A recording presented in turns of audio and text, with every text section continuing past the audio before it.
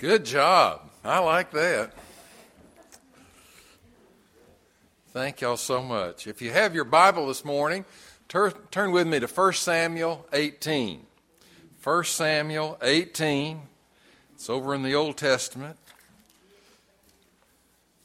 It's on page 309 in my Bible. I don't know where it is in yours. We're going to look at the first few verses. After David had finished talking with Saul, he met with Jonathan, the king's son. There was an immediate bond of love between them, and they became the best of friends. From that day on, Saul kept David with him at the palace and wouldn't let him return home. And Jonathan made a special vow to be David's friend, and he sealed the pact by giving him his robe, his tunic, his sword, his bow, and his belt. Spiritual excellence is not about ascending the ladder of leadership in bright lights and headlines and great success. It's about getting on the ladder of humility to servanthood. All of us have to understand that eventually if we're going to do a mighty service for the Lord Jesus Christ. Everybody initially has a tough time figuring that principle out.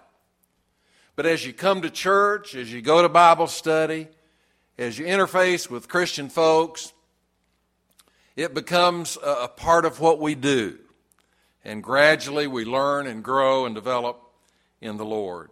You just don't come to that understanding in a clear way one day, just accidentally. It happens gradually as you yield yourself to Him. We need a good Christian friend to care about us, to counsel us, to guide us, to help us understand Christianity better. Many people move into the Sun City Center area and they leave behind them many long-term, deep, close friends. And they come here and they say, well, you know, I've had all those friends and now they're there and I'm here. And so they sometimes just kind of go ahead by themselves. Well, wherever we are, we need a strong, close Christian friend to walk with us, to visit with us, to pray with us, to help guide us, and so that we can have a ministry with them. Friendship is so important. This morning I want to talk with you about what about our friends. Slade and Sherman sat across from each other on a train compartment. They were on their way to Bowlesville, Alabama. Does anybody know where that is? I don't either. They exchanged niceties, and then Slade asked Sherman, do you live in Bowlesville, Alabama? And Sherman said, yes, I do. Lived there all my life. I just love it there. Do you happen to know a man in Bowlesville named Chad Smith? Chad Smith, the grocer? Sherman said. Of course I know him. I know him like I know myself. Slade asked, well, what kind of a person is he? Sherman said, well, I can tell you what kind of a person Chad is. He is an old grump. He has a temper like an old goat. Slade asked him, well, is he dishonest? Well, Sherman said, the scales in his store are fixed. So he always makes a big profit. And he beats his poor wife black and blue. And he's mean to the kids. And he disrespects old people. Slade was just shocked at that.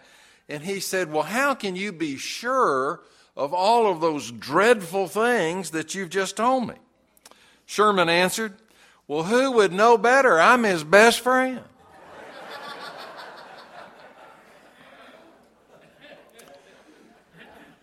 You know, a story like that is not that hard to believe today, for we're living in a troubling day for friendships, especially for men. A recent study concluded that 1 man in 5 has a close friend.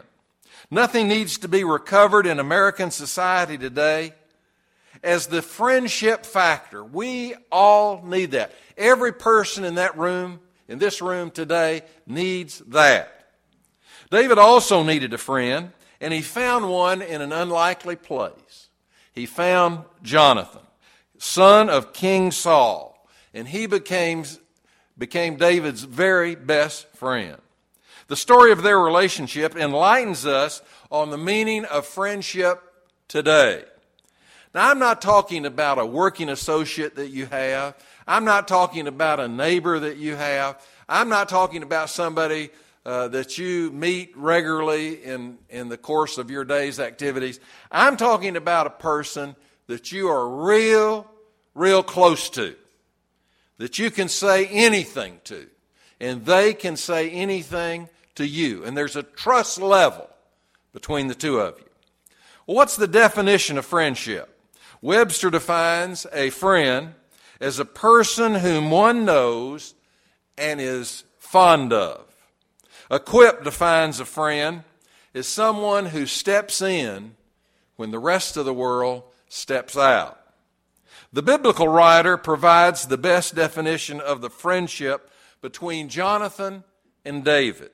He explained that the soul, look at verse 1 in our text. He explains that the soul of Jonathan was knit to the soul of David, and Jonathan loved him as himself. Today, we would probably say they bonded with each other. That's how we would say it today. That bonding is a real key to true friendship. There are 4 different levels of relationships we experience with various people in our lives. There's a minimal relationship. That's where we say, sure is hot today. And, well, are you having a good day? Well, the Rays won yesterday. You wouldn't be able to say that every day, but sort of simple, surfaced level verbal interaction, which is usually pleasant. Then there's moderate relationships. These go beyond the minimal relationships by including the element of an emotional attachment. This would be like something that you would have with your barber or your beautician. You get to know them over the years. You always talk when you're in there, and you get to know something about their family. And if their family is hurt or in an accident or something like that, and they tell you, you have a genuine concern for them. Well, that's emotional support that we are willing to give. Then there are strong relationships, and you add here another element. Strong relationships develop what we become involved with people by helping them in tangible ways.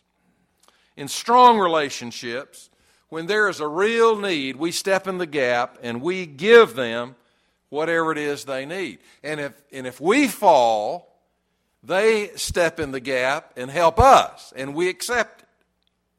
And then there's a 4th level.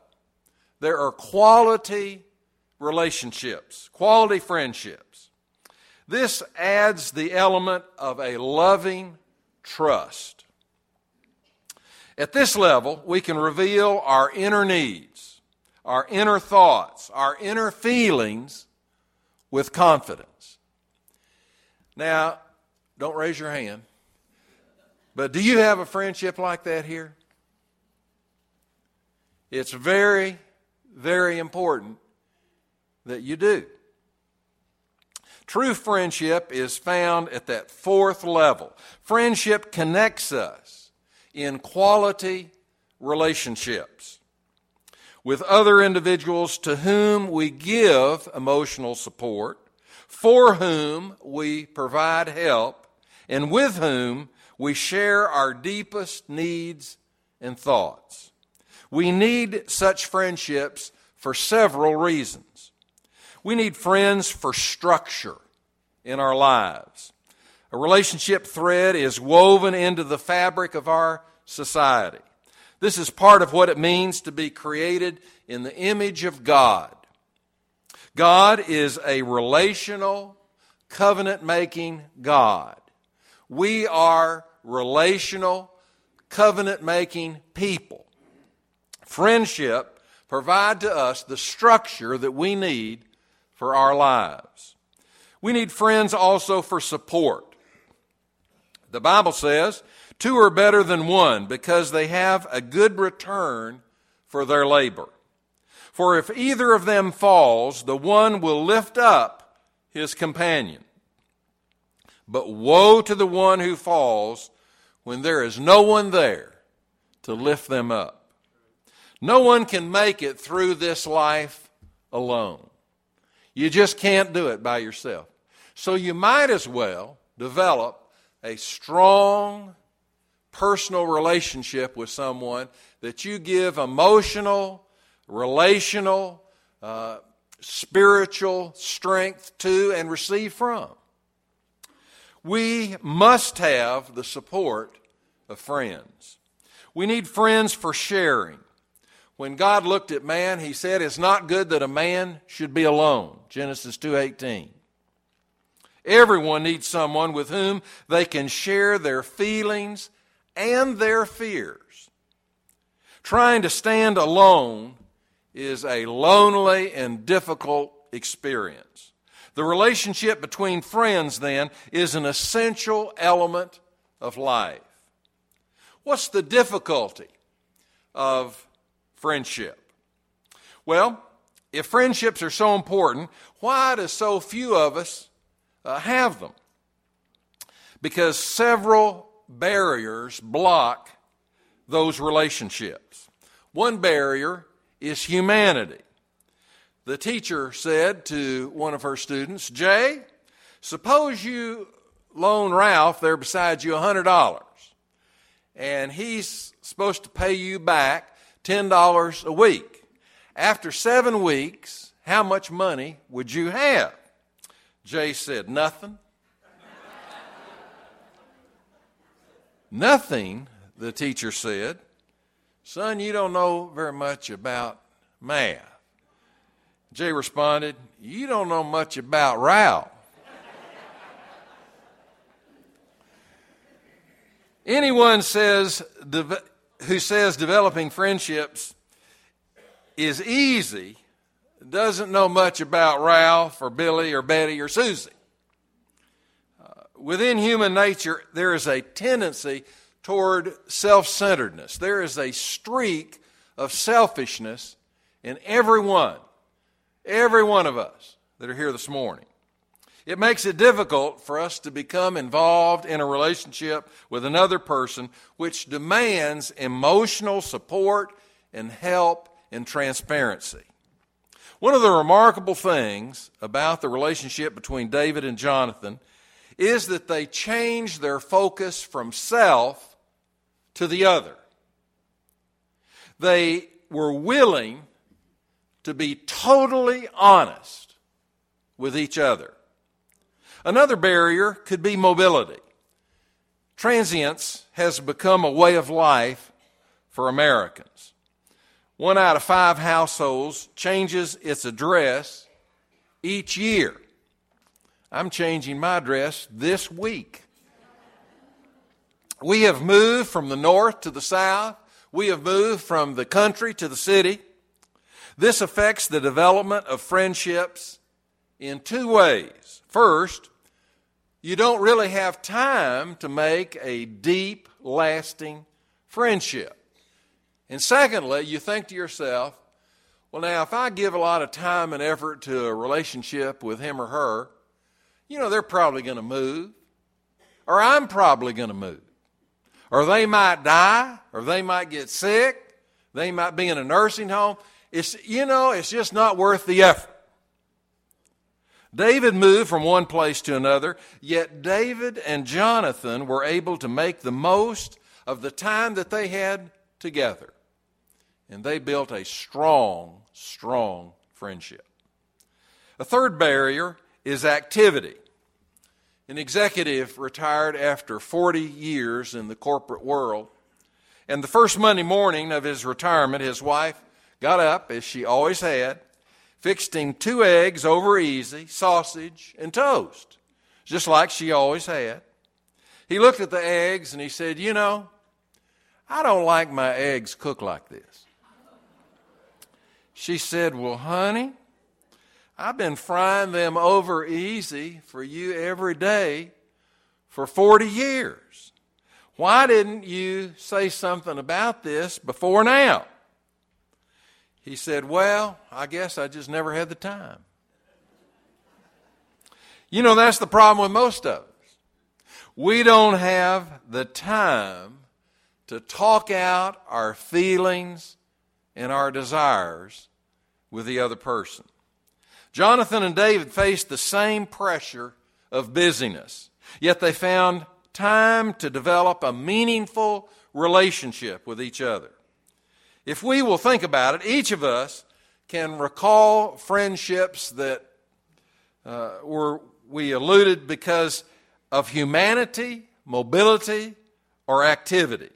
These are the barriers which come up, which make it so difficult for us to inject ourselves into a friendship factor with another human being. Thirdly, this morning, there's the demand of friendship.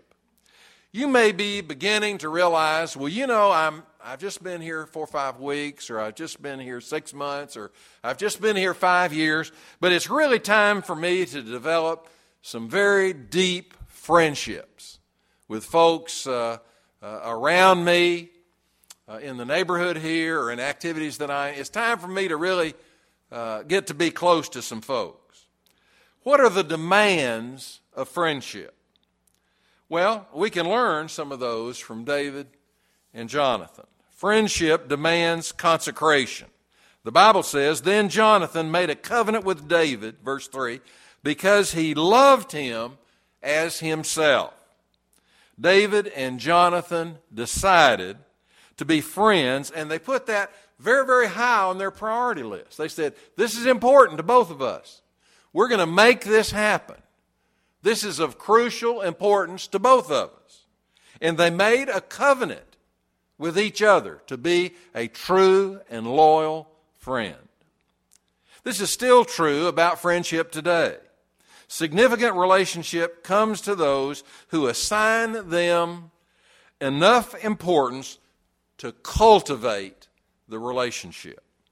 Friendship demands contribution. The Bible says,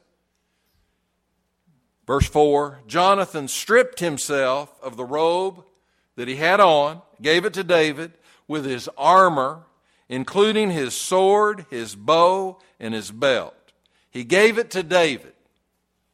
He gave to him the symbols of his position. David, being from a poor family, could not reciprocate in material things, but he said this to Jonathan: I'm going to give you my friendship forever. This is still true about friendship today. Friendship will cost you something. At the most awkward time, your friend needs attention. They demand a willingness to give of what we are and what we have to another person. Friendship demands communication. The Bible says, so Jonathan and David saying, Saul, my father is seeking to put you to death. Please be on guard in the morning. He's going to try and kill you in the morning. And stay in a secret place. Stay quiet. Stay low. Hide yourself. If I find out anything, then I'll tell you about it. Jonathan and David shared things with each other. Jonathan found out if his dad was trying to kill David in some particular time or place, and he'd tell David. David would go and hide. When David had questions about Saul's plans, he would ask Jonathan. He'd say, what about this? What about that? And Jonathan would tell him. This is still true about friendship today. Dr. Paul Tournier had a patient once who told him, I can really open up with you because you understand me. No, Dr. Tournier replied, it's the other way around. I understand you because you open up with me. I understand you because you are an important person and you have opened up your heart and your mind, and I'm able to help because of that. Friendships are built and developed in the context of communication. Friendship demands consideration. The Bible says, then Jonathan said to David, whatever you say, I will do for you. Jonathan and David did not just talk about their friendship, they demonstrated it. They put feet to it. They did the things that you would do for the number one friend that you would ever have. This is still true about friendship today. You remember the old joke, the comedian said, there's nothing Joe wouldn't do for me, and there's nothing I wouldn't do for Joe, so Joe and I have gone through life doing nothing for each other. Well, the opposite is true of genuine friendship. Genuine friendship. Friends go through life doing everything they can for the other person. Friendship demands commiseration. The Bible says, when Jonathan was gone, David rose from the south side and fell on his face to the ground and bowed 3 times. And they kissed each other and wept together, but David the more. The demonstration of their feeling for each other and the expression of their emotion was an essential part of the relationship that they had. Sometimes it's very difficult for you to hug, be close to somebody of the same sex. But you know what? When you have a deep, abiding friendship and a strong love for that person, you can do it. You can demonstrate how deeply you care about them. The same is true in relationships today. Friendships will never go beyond surface relationships until we are willing to express our true feelings about them. Friendship demands consolation. The Bible says, and Jonathan, Saul's son, arose and went to David at Horesh and encouraged him in God. Isn't that a great statement? A wonderful phrase. Jonathan encouraged David in God. There was the expression of their friendship at the best at that moment. The same is true of friendship today. Anyone who helps another person stay on his feet and keep going is a true friend. This is why developing friendship is so difficult, because friendship is demanding. It demands consecration, contribution, communication, consideration, commiseration, and consolation. It demands all of those things. And we have to give that if we're going to have a deep and abiding friendship. A great scholar once was asked, what is the secret of your life? And he said, I had a great friend. The truth is demonstrated in David's relationship with Jonathan. But David's story also reveals a deeper truth. To have a friend, you have to be a friend. Now, if you think that you can sit at home and not get out and talk to people and get to know people and become involved in people, and people are just going to line up at your door to be your friend, you're wrong. To have a friend, you've got to be a friend. You've got to put yourself out there a little bit and relate to some folks. And finally, you kind of realize, well, this person, I really like them and they seem to like me. And you can develop a strong friendship with that person. David and Jonathan had one of the most beautiful relationships that is depicted anywhere in the Word of God. This morning, I want to tell you about somebody that's been your friend. The Lord Jesus. He gave His life. You can't give any more than that. He gave His life for you. He wants to be your friend. And this morning, as we gather together, if there's someone in the house that have never trusted in Christ as your Lord and Savior, I pray that today would be the day. If you'd like to come and join our church, we'd love to have you. We would love to have you. Just slip forward. Take a stand for Him. I'll be waiting on you right here at the front. Let's stand as we sing together.